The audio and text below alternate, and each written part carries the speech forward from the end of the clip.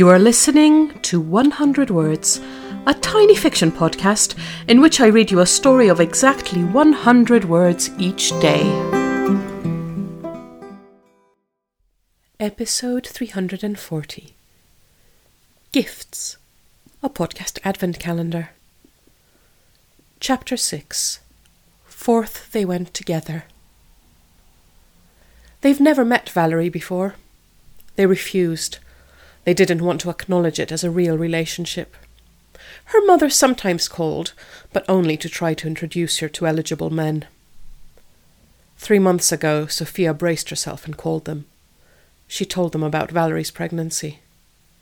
There was silence on the other end until she blurted out, "I love you, you know," and hung up. 2 weeks passed with nothing.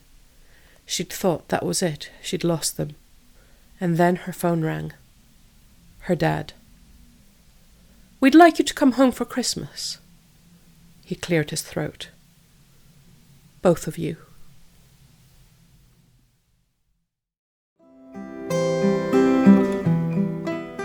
Thank you for listening to 100 Words.